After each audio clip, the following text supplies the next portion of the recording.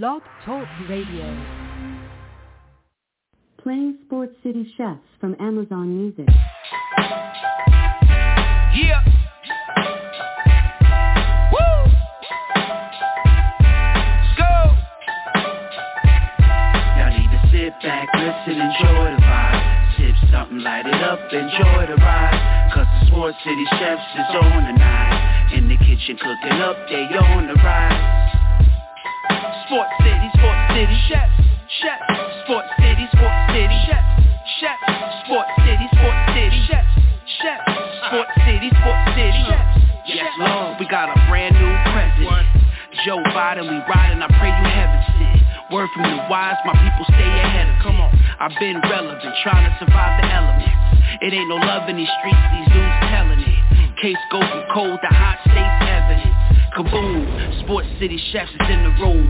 Cooking up hot topics to put up on your spoon. They well in tune, bloom like a flower in June.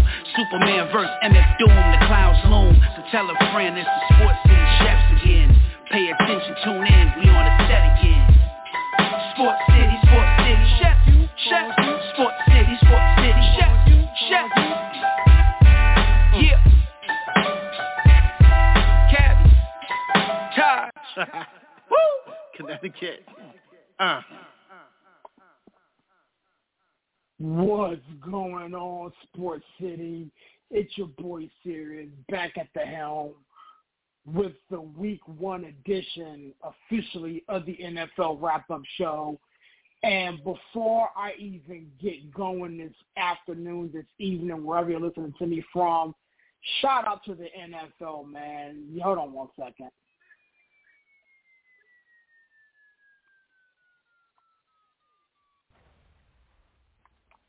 Officially, the NFL just dropped a massive bomb on all of us, and we are all just laying in its wake, man.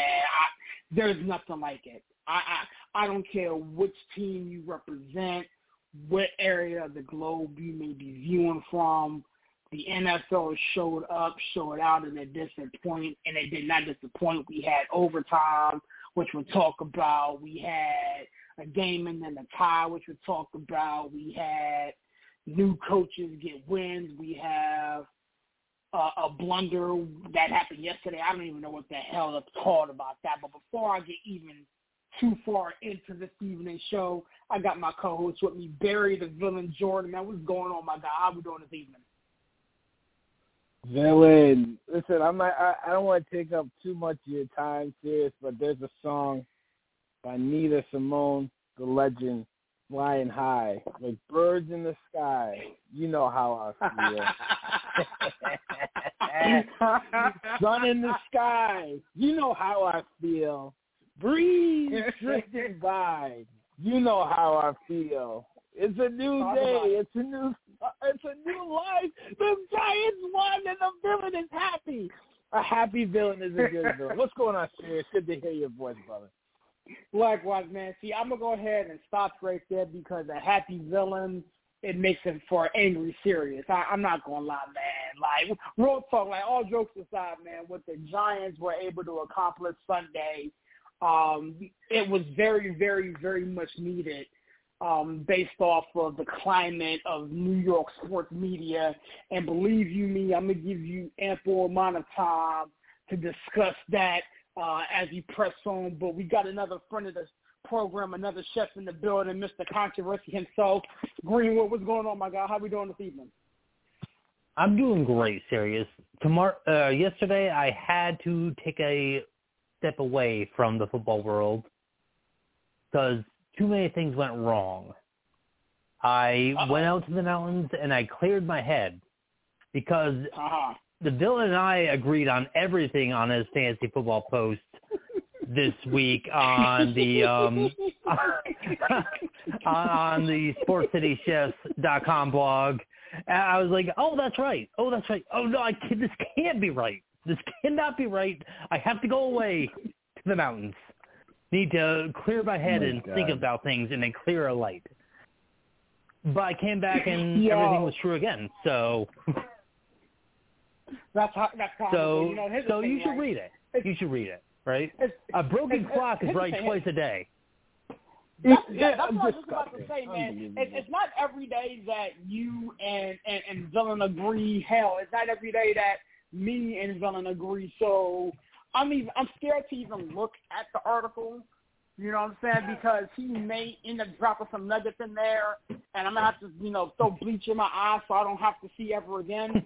But before I even do that and go to the cupboard to get the bleach, we got another chef in the building, Mr. Harvey. What's going on, my guy? How we doing this evening? What's up, my brother from another mother? How are you? Yeah, I'm good, my guy. It's funny hearing your voice. Believe me, I'm sure you're going to have a lot to say about what took place on Sunday. So I'm not going to waste anybody else's time with the superlatives, man. We have a lot to talk about and not a lot of time to get there. What I wanted to do this evening, gentlemen, is kind of have you all talk about a team that surprised you, and the team that let you down, essentially, that you weren't expecting from. And because, Mr. Harvey, you're the first person in, we'll go to the good side first. Give me a team that kind of impressed you more than you thought they would in week one. A team that impressed me more than I thought they would in week one. Honestly, so I'm kind of caught between two, but I don't want to – I'll just pick one of those two. I'll be fair. I'm going to say the Buffalo Bills. Okay, and I'm going to say this because I'm not surprised that they won the football game. I thought that they would probably win the game. The way in which they won it on their home field on ring night, and just – They dominated that football game. It wasn't really close. Like they clearly, they clearly put it on. And so, to me, as an opening night road victory against the defending champs in their house on ring night, you can't ask for a better opening statement or opening act to your season if you want to be a playoff team in the AFC, right? So. I would say then as a pleasant surprise there, and then I think that my second one will probably be mentioned, but I'll reserve that one just in case. If it's not, all right. I'm gonna take 8 seconds. Not a problem at all. Not a problem. Greenwood, I'll come to you next, sir. The concept and the question at hand is a team that had you, lifting the eyebrow and like, I wasn't expecting that from them in week one. What team would kind of fit that bill for you, and give me a reason as to why? So the team that put that into my mind more than anybody else was the Houston Texans. The Houston Texans, I thought that the Indianapolis Colts were going to run away with this division. And for at least the first 3 quarters of the game, the Houston Texans really put out a show. And then later on in the game, the Colts caught up and forced it into a tie. That is what it is. There's one more team that impressed me more, but that team is not so much as impressive as the other team stunk so bad that I couldn't believe what I saw. But I'll leave that for probably the villain since we're agreeing so much these days, to kind of pull that into the fold. But the Houston Texans did pretty well today. The Houston Texans, okay, so we got one vote for the overall favorite to come out of the AFC and the Buffalo Bills. You got Greenwood and the Houston Texans. Villain, you're up to bat, my guy. Give me a team that kind of impressed and surprised you with their performance in week one. That's a two-part question, right? Serious and impressed. I would probably put Kansas City Chiefs. I think them and the Bills were thoroughly impressive in their week one performances. Surprised? That's the other there's one, a lot by the of way. different ways. Say that again? That was the one that I was reserving if anybody didn't mention. So definitely just jamming that in there. Go ahead. My bad. Yeah, absolutely. The Chiefs, I thought they would, win, probably a little bit of a closer game, but it wasn't a contest in Arizona. So that was one. But, I mean, surprise, I could go with obviously my New York Giants, but there's a lot of surprises out there. I'm going to say probably the Chicago Bears. The rain helped, the weather helped, but both teams played in that weather. So, it didn't give one team the advantage or the other. I just think the Bears took advantage, and they played well. I mean, I noted in my article on SportsCityChefs.com that, the running game was very, very effective. And the 49ers, Lance didn't look like he was ready, and I know it was in the great conditions, but I don't think once he couldn't really get going the way he wanted to, he couldn't adjust, and I don't think the team was able to adjust because of the weather. But the Bears, they took it to him. They played a very good game. So outside of my Giants, I think the Bears were kind of a really big surprise, and there were a lot of surprises here. Right. Yeah, well, see, the thing is, I can very easily throw my homer hat on here, kind of like you, villain, but I'm going to reserve that for my Finger Foods episode, which is going to drop later on this evening. But the team, for me, that I was the most surprised about, ironically, we watched them last night, and that's the Seattle Seahawks. This was a team that had no business winning that ball game. They found a way to win the ball game. Geno Smith looked like he was decisive with his throws. He used his athleticism and ran the football. When the pocket broke down, the passes came out on time and on target. And for those of us that play fantasy, I was very, very scared to mess around with any type of eligible in a Seattle uniform, primarily Lockett and or DK. But at the end of the day, if we're going to be getting this type of a production from a Geno Smith, that may be something that we may have to reconsider as far as fantasy is concerned. But ultimately, the team that kind of was like, oh, my goodness, what is this, is the Seattle Seahawks. I'm going to come back to you, villain. The team that kind of has you scratching your head like, what the heck were they doing in week one? Go ahead and give me a team that kind of had you scratching your head. Yeah, outside of last night's game, you hit on the head. I'm going to probably roll with the Packers. That was a miserable performance. And, the offense, missing 2 tackles, missing their quote-unquote lead receiver, okay. But the defense did not show up for that game. I mean, they let Justin Jefferson do whatever he wanted, whenever he wanted. They made Kirk Cousins look like the guy on the other side of the field, number 12. They on the road against a division foe did not show up, and that was really disappointing. The defense was probably one of the top 5 defenses coming into the season, and did not look like a top 5 defense at all. It was a pitiful performance by the Packers. I was very disappointed in how they showed up for week 1. Yeah, I definitely agree with you about the Green Bay Packers. Mr. Harvey, I'll come to you next, sir. There's a lot to choose from teams that kind of have you scratching your head. Which one in particular caught your attention as you close the book on week 1? To left me scratching my head, I'll be honest with you, the first one that pops in my head is the Denver Broncos, right? And that, like, okay, you want this quarterback, you got this franchise guy, you run 20-plus, even to that last point, you run 20-plus seconds off the end of the clock just to try a 60-plus yard field goal. I mean, that's easily enough time to get in a few plays to really, try to get closer and make it a better or, higher percentage kick to, more ensure that win. There's no reason why Denver shouldn't get out of Seattle with a win. I mean, kudos to Geno. Right. He played pretty well. Like, he played much better than anybody would have expected him to play. Like, I grant you that. Yeah, like, no argument from me there. But I just think that, one more execution, one more drive, that's all you need is one more kick. And there's no reason why that team should not have been able to execute that and at least get a higher percentage shot. And that's just bad coaching. That's too conservative. Yeah.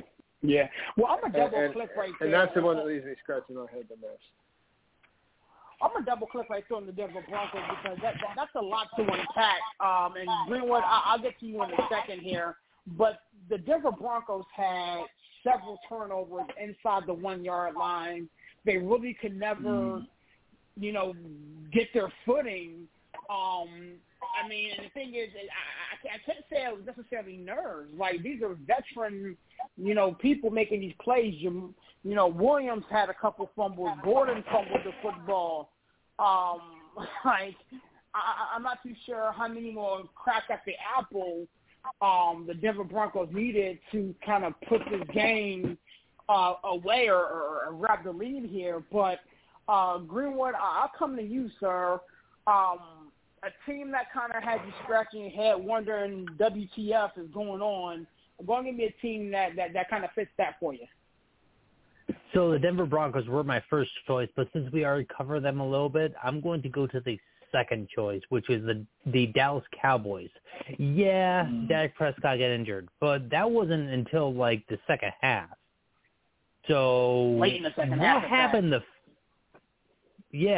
happened the first half for this team that was odds-on favorites by far in the NFC East to not score more than 3 points? The only team in the first week to not score a touchdown was the Dallas Cowboys. Right. Yes, it was against the Tampa Bay Buccaneers. They're a better team, sure. But the only team to not score a touchdown in the first week was the Dallas Cowboys? The high-powered offense with CeeDee Lamb, the most, one of the better first-round wide receivers in the game, with Dak Prescott, one of the, we'll not call him the better, but he's definitely top half of the quarterbacks in the game, and an offensive line that is supposed to be average, and they don't score a touchdown. Yeah. And that's with Zeke and his bloated salary, and Tony Pollard, who's supposed to be the heir apparent. None of that went well for the Dallas Cowboys. Right, the only thing that surprisingly enough went well for the Dallas Cowboys was the defense. The thing that they ignore every year. And that's what went well for the Dallas Cowboys in week 1 of the NFL season. The Dallas Cowboys should be... I was waiting for their fan base should be petrified of the rest of the season. The Dallas Cowboys fan base, after looking at that and after seeing Dak Prescott already ruled out for next week's game, should be terrified. They should call this season a loss and pray for something better next year. Like, they should already concede the season and get themselves behind the Seattle Seahawks, who, if they win another game this season, I am shocked. And this is somebody who was a big Geno Smith supporter when he came out. Like, I called him multiple times the best quarterback in that draft class, and oddly enough, I'm still sitting pretty in that respect. But broken clock. yeah, the best of a terrible class. It's like trying to pick the best quarterback in this class. It's just absolutely just putrid. But the Dallas Cowboys have to be my biggest disappointment in week 1. Not because they didn't win, because I didn't expect them to win against the Bucks, but for how bad they lost. Yeah, for how were bad they lost. Yeah, it was surprising. It was awful to watch. Mm-hmm. It really was. Well, I mean, all depends upon who you ask. I'm sure Villain was sitting there, enjoying himself, and I had a laugh. Villain was not disappointed at all. Just for what I'm saying? I had a laugh or 2 or 6 at the Cowboys' expense. But for me, gentlemen, I think the biggest disappointment this week one would have to be the Cincinnati Bengals. You know, this kind of hits close to me because, again, I was the opponent. But here's the thing. You dominate the time of possession 2-1. You outgain us on the ground by 2-1. You have more passing yards. You turn the ball over a total of 5 times. You give up 7 sacks, and you're an extra point away from getting out of the stadium with the win. And you don't get it done. Not once, not twice, but you had 3 times to win that ball game and kind of say, you know what, this is week one jitters, but we managed to get out of the stadium with a W. You know, the offensive line didn't play much in the preseason, so we're trying to gel. Joe Burrow wasn't – you had the game in hand. All you had to do was make an extra point. And you didn't get it done. A lot's going to be said about whether quarterbacks and, you know, players need to play during preseason to gain their traction and their footing. I saw a stat today that said quarterbacks and teams that sacked their quarterbacks week one was 3-8 across the landscape of the NFL. But at the end of the day, the Cincinnati Bengals have to be the team that has me scratching my head.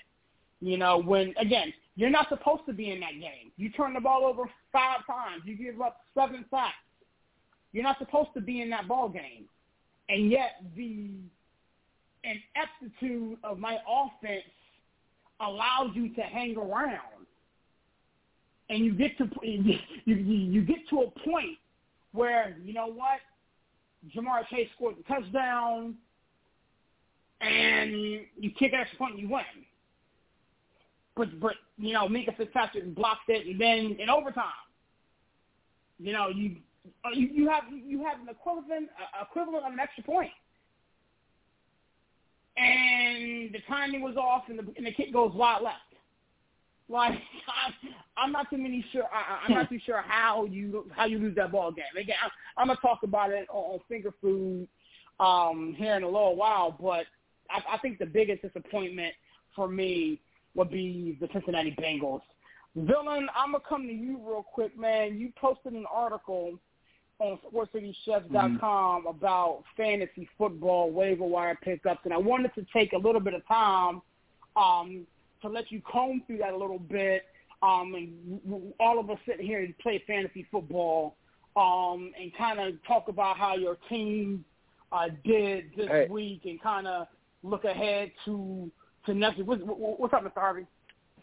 Oh no, real quick, I want to double click on that real fast, if you don't mind. The Cincinnati game. Go ahead, man. Go ahead.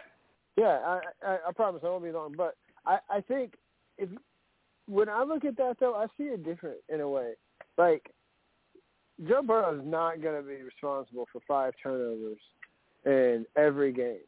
They had a snapper go down. They had a lot of other things happen. There was a ton of things that had to go absolutely wrong for Pittsburgh to still be able to force a tie after getting a pick 6 on the first play of the game. Right? So, let's be honest. It wasn't a beautiful win. It wasn't a dominant win.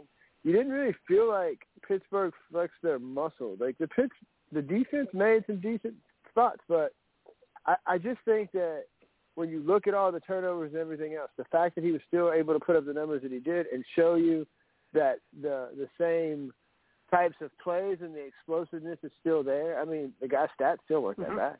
They take away the interception. So I think it's with Cincinnati, you're encouraged because a lot of times in your past, in the franchise's past, and a lot of teams' past, if you commit 5 turnovers, you're going to get blown out, 28 points or something. Correct. And they still had a chance to win the game, even without a good snapper and the ability to do that. So I'm actually I kind of go the other way about that, and so that's why I don't really consider them as big a disappointment as Dallas or the other team that I mentioned, or maybe even Tennessee. Well, let me go ahead and go back and forth to you for a minute. Then, Villain, I'll get you here in a second. My rebuttal to that is this. Okay? For everything that you said is the reason why I have them as my disappointment because they turned the ball over 5 times, okay? And you're supposed to get blown out by 28 plus. You go through all the adversity. Now, keep in mind, it's a division opponent. You know, those games are heavier than somebody else. But at the end of the day, you have the opportunity to win the ball game. And for whatever reason, they don't get it done. Like, when Minka Fitzpatrick blocked the extra point, the long snapper, the issue wasn't the snap. He didn't come over he didn't come up the A-gap. He came from the side. So if Bengals fans and people want to say, well, the long snapper went down and this, that, and the third, the long snapper was the issue there. That was just poor blocking. Minka made a play. He should be able to make that play. Like, there are 100 million kicks in the NFL. A handful of them get blocked. And it just so happened to be that particular one. You know, Villain, go ahead, man. Say what you got to say, Byron. Yeah, I mean, I kind of agree with you, and I kind of agree with Mike. I think it wasn't the biggest disappointment from a whole team perspective. I think I was disappointed in Joe Burrow's performance because I have him on one of my fantasy teams. You'll never see him, like Mike said, you'll never see him throw 4 or 5 picks and have turnovers like that. That looked just – and I think once they started breaking down the film, like he wasn't making the right reads, hitting the open guy that he was hitting all through the playoffs and towards the end of the season last year. So I don't think that'll happen. I think that'll come with some more reps this season. He hasn't really, played enough with that injury. I think he had the appendix taken out, what have you. But I was surprised that they got out coached. And I'm not surprised because Tomlin's a great coach, but to not challenge that touchdown, that one touchdown, yeah, that was wild. Yeah, at the end of the game, what are you holding a challenge for? Like, that's when you got to use it. That was unacceptable. And then just the questionable play calling down the stretch, especially in overtime, it was just, the Bengals and Hackett last night, unacceptable coaching. I was totally lost, and the Cowboys too. But you're so right, Mike. They, in general, right, didn't play good football before Dak got hurt, and now you're coming out today and talking about we'll get better, we'll do whatever we can to get. What do you mean? You had all season to get better. You let your receivers go. You let tackles go. It's over. It's a wrap. So I was just that. There's a lot of disappointment to go around this season. Definitely. I gotta go back. I gotta go back to the mountains. I gotta clear my head some more. It can't be true. and for fantasy purposes, though, there's still a 1-point difference between Justin Herbert and Joe Burrow at the end of the day in most standard leagues. Yeah, and that was what's really surprising. So you're not going to see Burrow play that bad, right? If anything, he should get better as the season goes on, especially with those weapons. Jamar Chase. They got the Cowboys he was making Sunday, stupid catches. Yeah. That's a beatdown. That's a beatdown waiting to happen. The one thing I do want to say before we move on is that one thing I want to add before we move on is that Mike Tomlin's going to get the Steelers 7 to 10 wins every season just for being there. Absolutely. This is just something that is going to happen.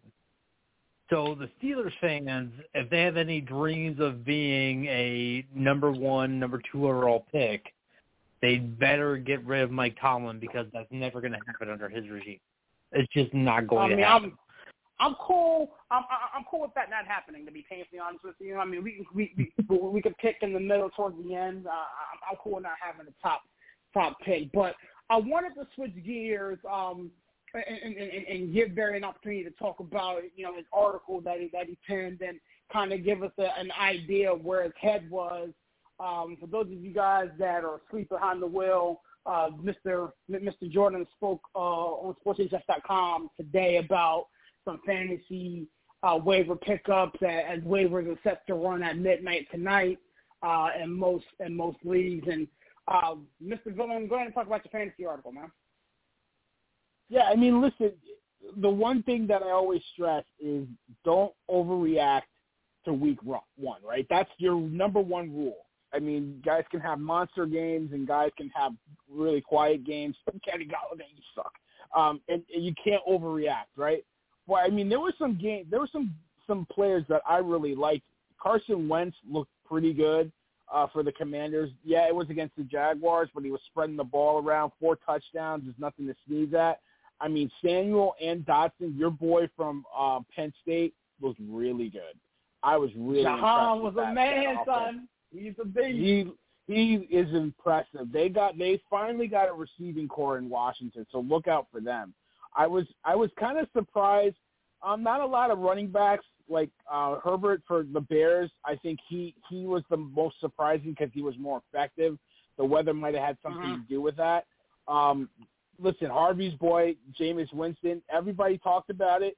I think Harvey and Greenwell talked about we all talked about how he has the chance, right? And he just looked effective. He's cut down on the turnovers. He's making smart decisions with the football. Michael Thomas is back. Olave got a 2-point conversion. I like it. I like what I see there. And guess what? If you're looking for a defense, take the Browns because they are going to own the Jets this coming week. I mean, if I would be surprised if they're not a pick drop for week 2 if they're not if they're available in your league. They're a must have for this coming week. And guess what? DJ Chalk, that Lions offense, serious. They're for real. Yeah. They can get up and down the field on anybody. It's funny you mentioned the Lions offense because here's the thing. I have a Ron Brown in the league, but the issue I have with the Lions is the trigger man, Jared Goff. But I wanted to double click on what you were talking about, Khalil Herbert. I think that the Chicago Bears are getting ready to make a shift. Clearly, Stonewall Montgomery's in his last year of his deal, and they are not really looking to bring him on for next year. So I think that if you're able, especially if you're in a keeper dynasty league or whatever, and you're able to plug and stash, Khalil Herbert is the guy you're going to look at. Also, with the injury to Elijah Mitchell, Jeff Wilson will be the handcuff there. So look to probably pick him up if you have the ability to do so. And I say this now even as a Steelers fan, we don't know how long or when the next time Najee Harris is going to get hurt or get banged up. Jalen Warren is the handcuffs there. One more thing I wanted to mention. Again, I didn't write the article. I just do this fantasy stuff for a while. Keep an eye on the backup for the Chargers. I think his name is Parker. His last name is Parker. That guy's going to see a lot of action, especially with Keenan Allen being out due to a hamstring, and the Chargers play 2 days from now against the Kansas City Chiefs on Thursday Night Football, which is probably going to be a shootout. So, yeah, absolutely. And one rule of thumb that I like to go by, especially for those playing on Thursday, don't put your person in your flex. Don't put your person in your flex. Those of you guys are listening, do not put the player that you're playing on Thursday in your flex. Put them in the spot. Put them in your RB spot. Put them in your wide receiver spot. That way you have that flexibility. With that being said, Greenwood, what you got for me, man?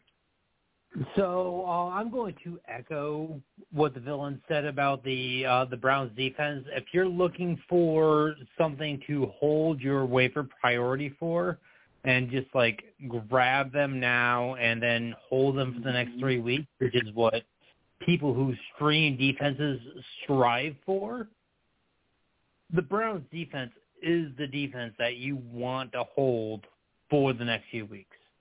If you're looking for somebody who is currently available in more than 50% of leagues, at least for the Yahoo numbers, Russell Gage is probably your guy. Delvin Duvernay is the one that I want to hear everybody's opinion on, though, because he's available in 6% of leagues. He had an awesome week 1. Is this indicative of a trend? Or is this something that was a week 1 thing, and the rest of the time he's going to be a bust? So because I saw some shares of Dalvin Duvernay, but not enough to say that he's my guy. You know what I mean?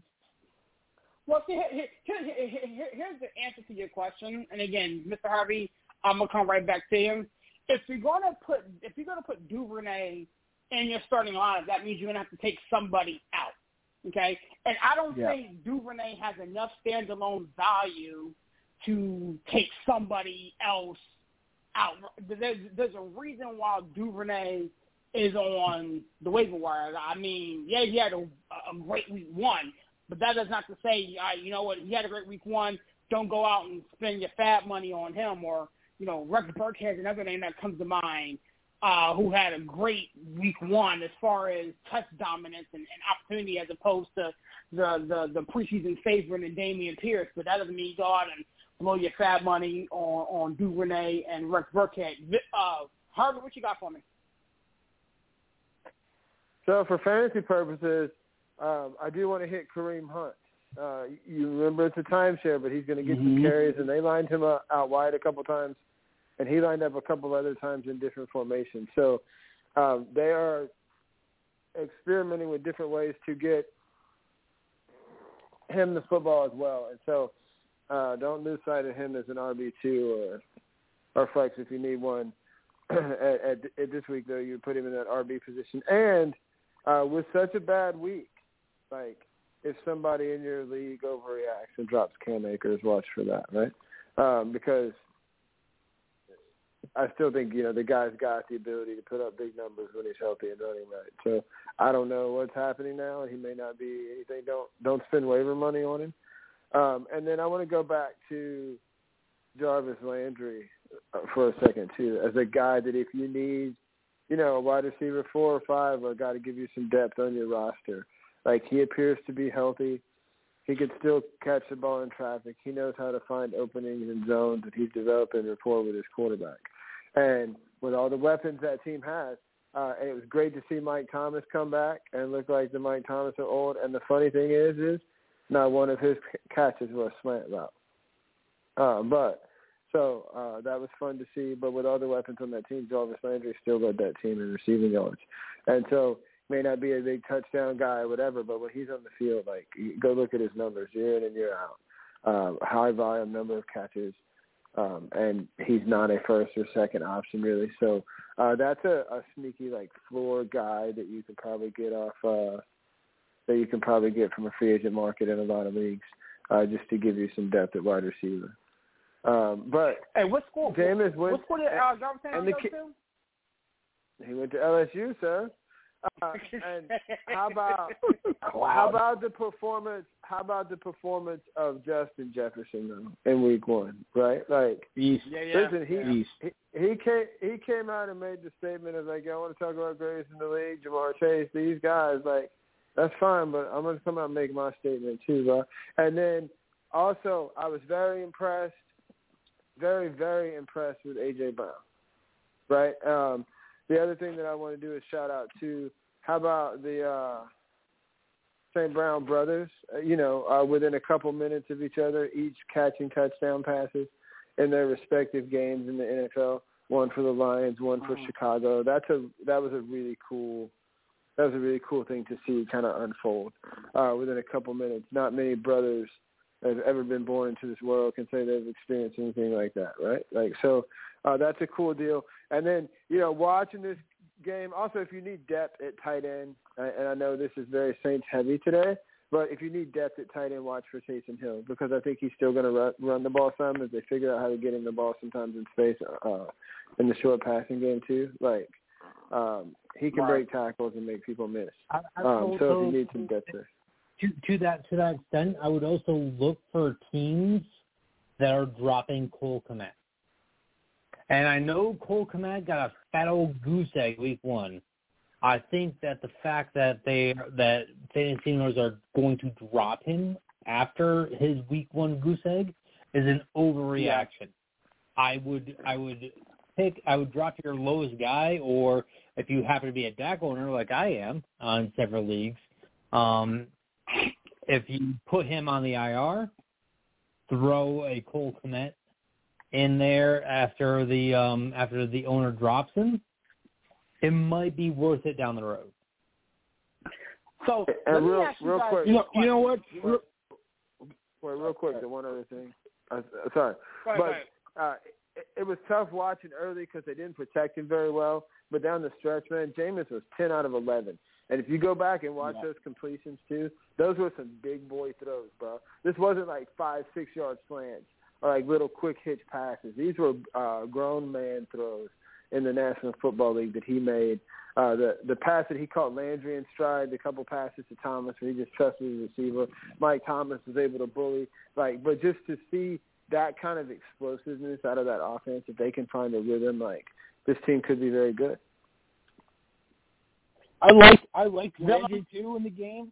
I liked what he was able to do. But I want to click on a couple of things that you said. I didn't want to write up on Henderson just yet because I think Akers is going to get some carries going into week 2 because I think the Rams threw the ball way too much. They got away from what's really good, the play action. But it's alarming that Henderson got 13 carries and Akers got 3. That's alarming to me, right? So that's something we got to watch. I liked Julio Jones in week 1, but with the injury to Godwin, who should have came back this early. I think he pushed it, and I think he's going to pay for it. Gage is a sneaky good pick because I think Julio, everybody's going to pick him up. Gage might take away that touchdown share. Julio will get the targets. Julio will get the catches, but the touchdowns will go to Gage. So watch out for that. So I like that pickup too. But all in all, there's a lot of sneaky good picks that you guys have mentioned that I really like. So keep an eye on Gage.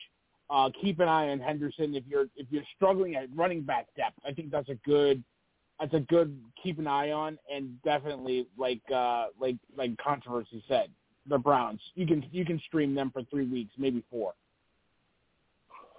So let me ask you guys this question, just as a guy who has CD Lamb. What's your panic level right now for Cowboys targets? CD Lamb, Dalton Schultz, Pollard. Are we at a place now where we have to now fade these guys, or do you still start CD Lamb as your wide receiver 1? In hopes that whomever is throwing him the rock can get him a touchdown or something. I'll take that first, Sirius. First of all, no, seriously though, we said it, Sirius. We said it. I would fade Lamb in the draft. I did not like where he was placed in the draft. I didn't like the fact that he was ahead of some really good receivers like maybe T. Higgins. Devontae Adams, he was ahead of Tyreek Hill. Once again, Tyreek Hill proved that he is that dude. All right, Miami was quietly very impressive against a solid Patriots team. I don't think the Dolphins are getting enough credit themselves, so that's another thing. But I would fade any and every Cowboys offensive player, from the linemen to the receivers to the running backs to the coordinators to the ball boys, to the guy that waters them down after a timeout. Fade everybody. Because CeeDee Lamb, I'm telling you what, even when he had his quarterback healthy and throwing him the ball, 2 drops. That's his biggest problem, 2 drops. He dropped the ball. He wasn't getting open because I knew he was going to get double-teamed to begin with. The Buccaneers tried to take him out of the game. I think he finished the game with 2 catches or something like that. Listen, I don't believe you. CeeDee Lamb is a very good receiver. He needs a core around him to make him better. I don't think he's ready for that number 88, number 1 receiver rep right now. And if Coop was a rush, if he's throwing the ball for the next 4 weeks because they haven't put Dak on the injured reserve yet for 4 weeks, if you got that guy, I don't know, man. I don't know. Listen, the Bengals are going to get after them. They got the Giants. I think they got the Commanders. I'm not using any of those guys right now. Any other opinion from the panel, or are we just sitting on just benching all your Cowboy players?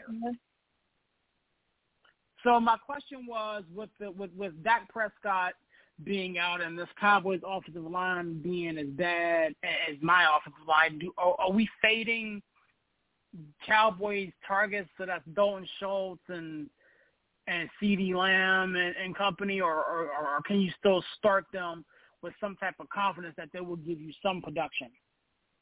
It depends on what else you got on your team. Like, I'm not dropping CeeDee Lamb.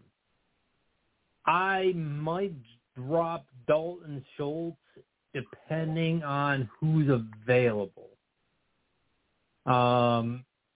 But I'm not dropping CeeDee Lamb for anything. I mean, not for anything. I mean, there are different prospects I'm willing to work with, but, like, there's no way on earth that CeeDee Lamb is worse than somebody you've already got on your bench.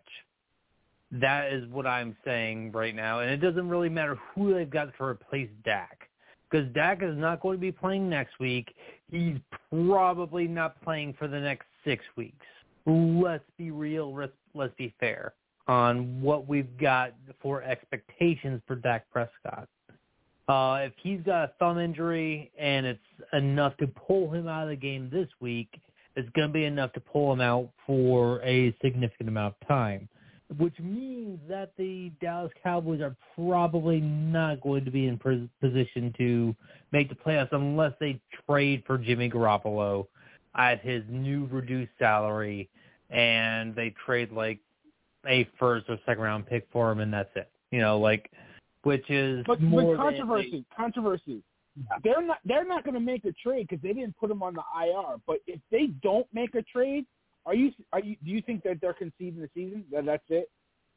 If they would get a quarterback.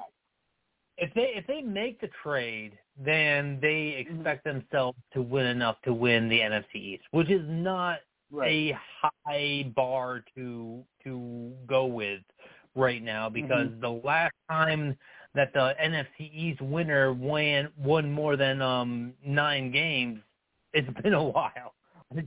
I don't know the exact number on it, but it's been a while. So they can easily turn this around with the right backup quarterback for 6 to 8 weeks and bring Dak back at that point. So if they can revive the season and potentially make this a long playoff run, then they should make that run. But if they don't believe in that, which I don't, to be fair, I don't think they make it out of the first round, even if they make whatever trade they have available to them. They won't. They're not a good enough team to make it out of the first round of the playoffs. Neither is any other team in the NFC East.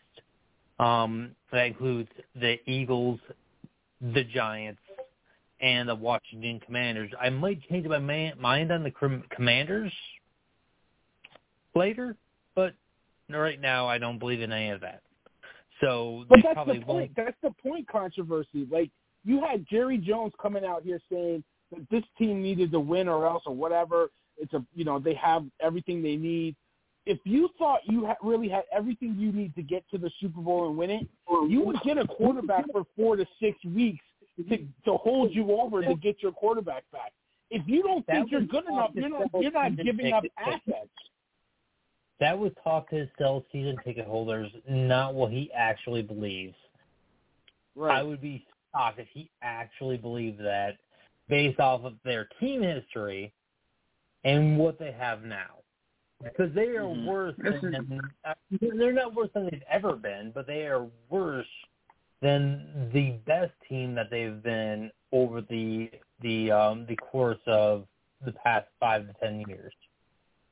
Mm-hmm.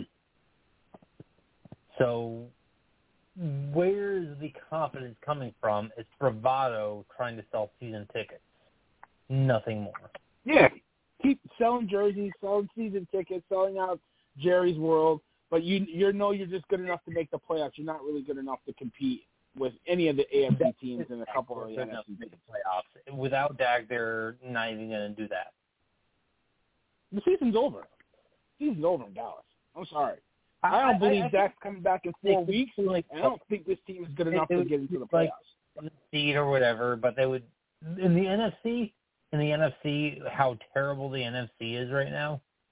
I think they could easily make a playoff spot with a better quarterback for the next 4 or 5 weeks.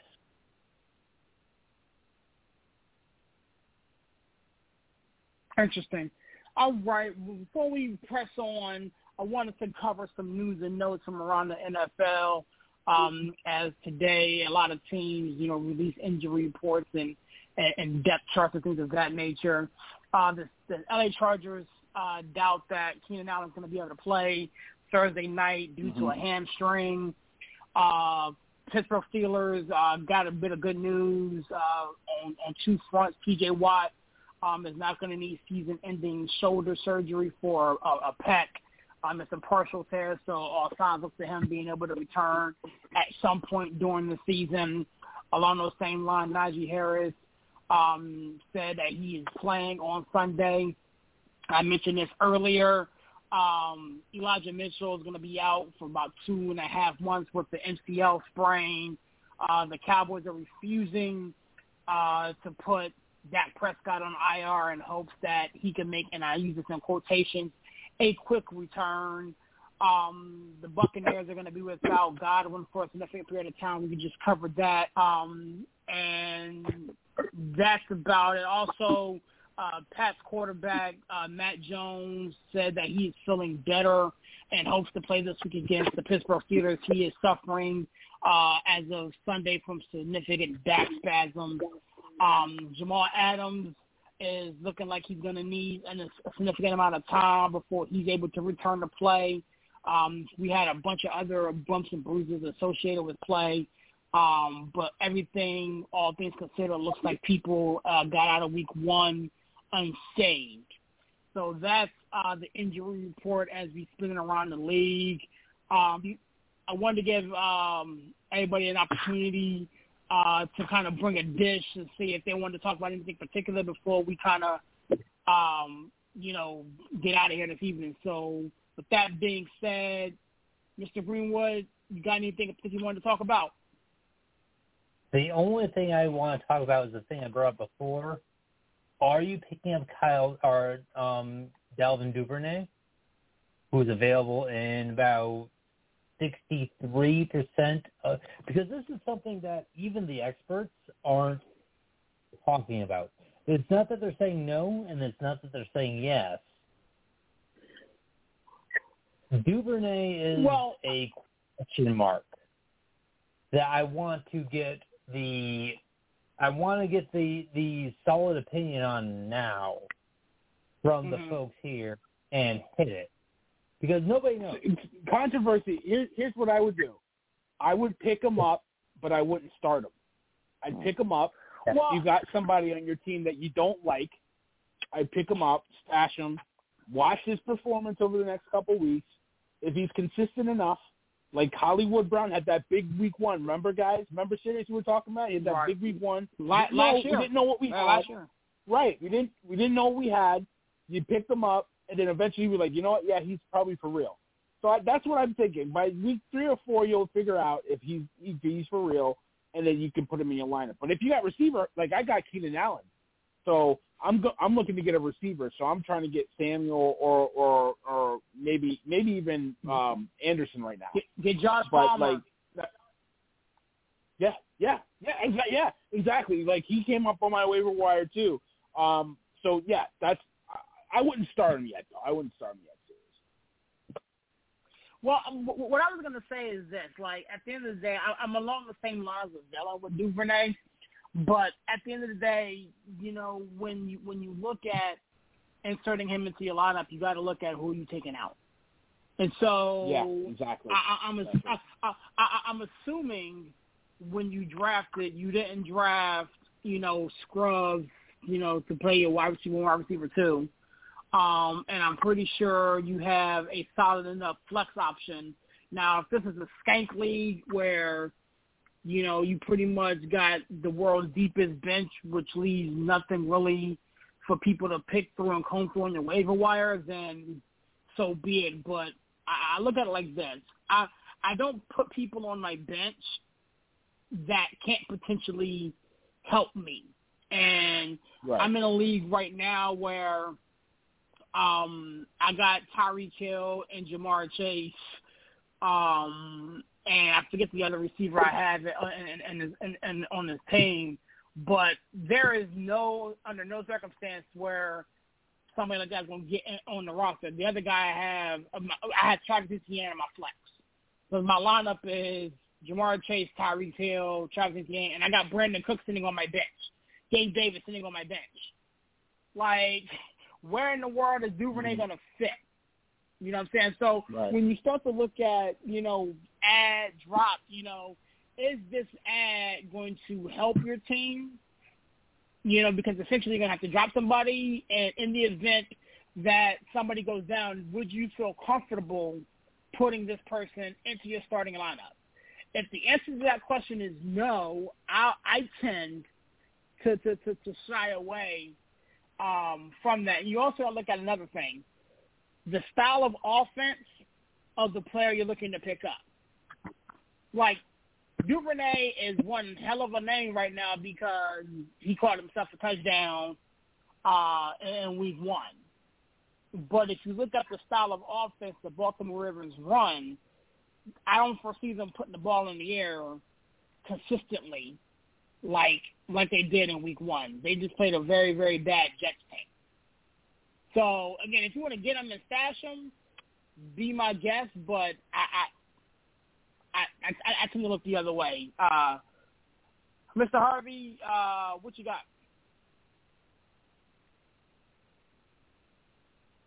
So I have along the same lines, that same player per se.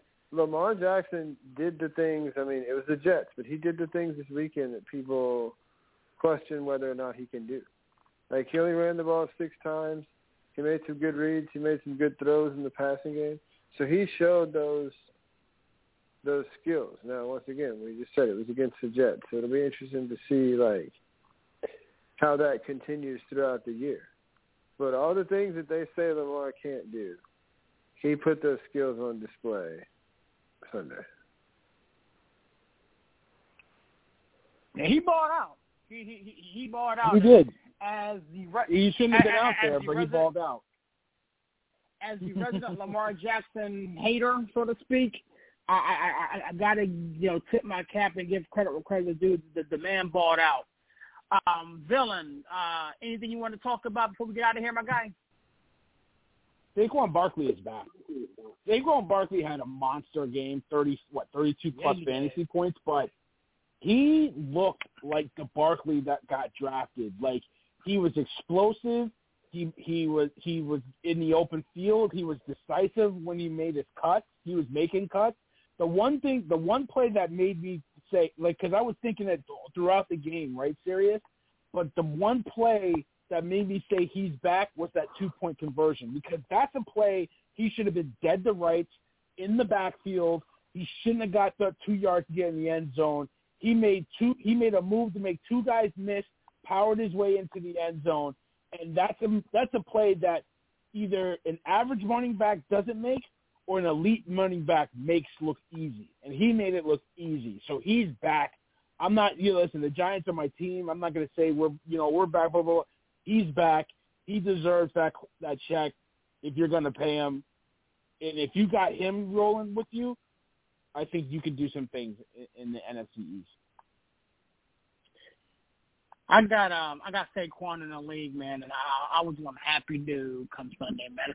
Yeah, I was one happy guy. I was so happy. Mm-hmm. All right, man. With that being said, man, we're gonna get you guys out of here, man. Greenwood, go and give us a plug and close out and shut down the kitchen, my guy.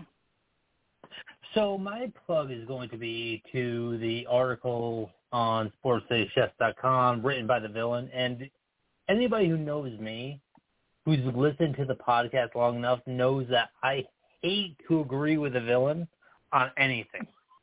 I will purposely take the wrong position just to disagree with a villain on more opportunities than not. But this article on sportsdaychefs.com on the fantasy pickups for this week, pretty much flawless. I agreed with every single take that he had. There was one omission, but I'm not going to talk about that right now. We'll see about it next week when when I claim success on it. But other than that, pretty solid article. You should read it. That's my shout out for tonight. Talk to y'all next week. Peace. Well, write your article too, then, Controversy. Come on. Yeah, write something, my guy. Golly, man. He wants to be controversy, but he can't put pen to paper. Come on now, tighten up. No, Mr. never. Hervey, man, what's going on, man? Give us some plug in the club as we get out of here, buddy.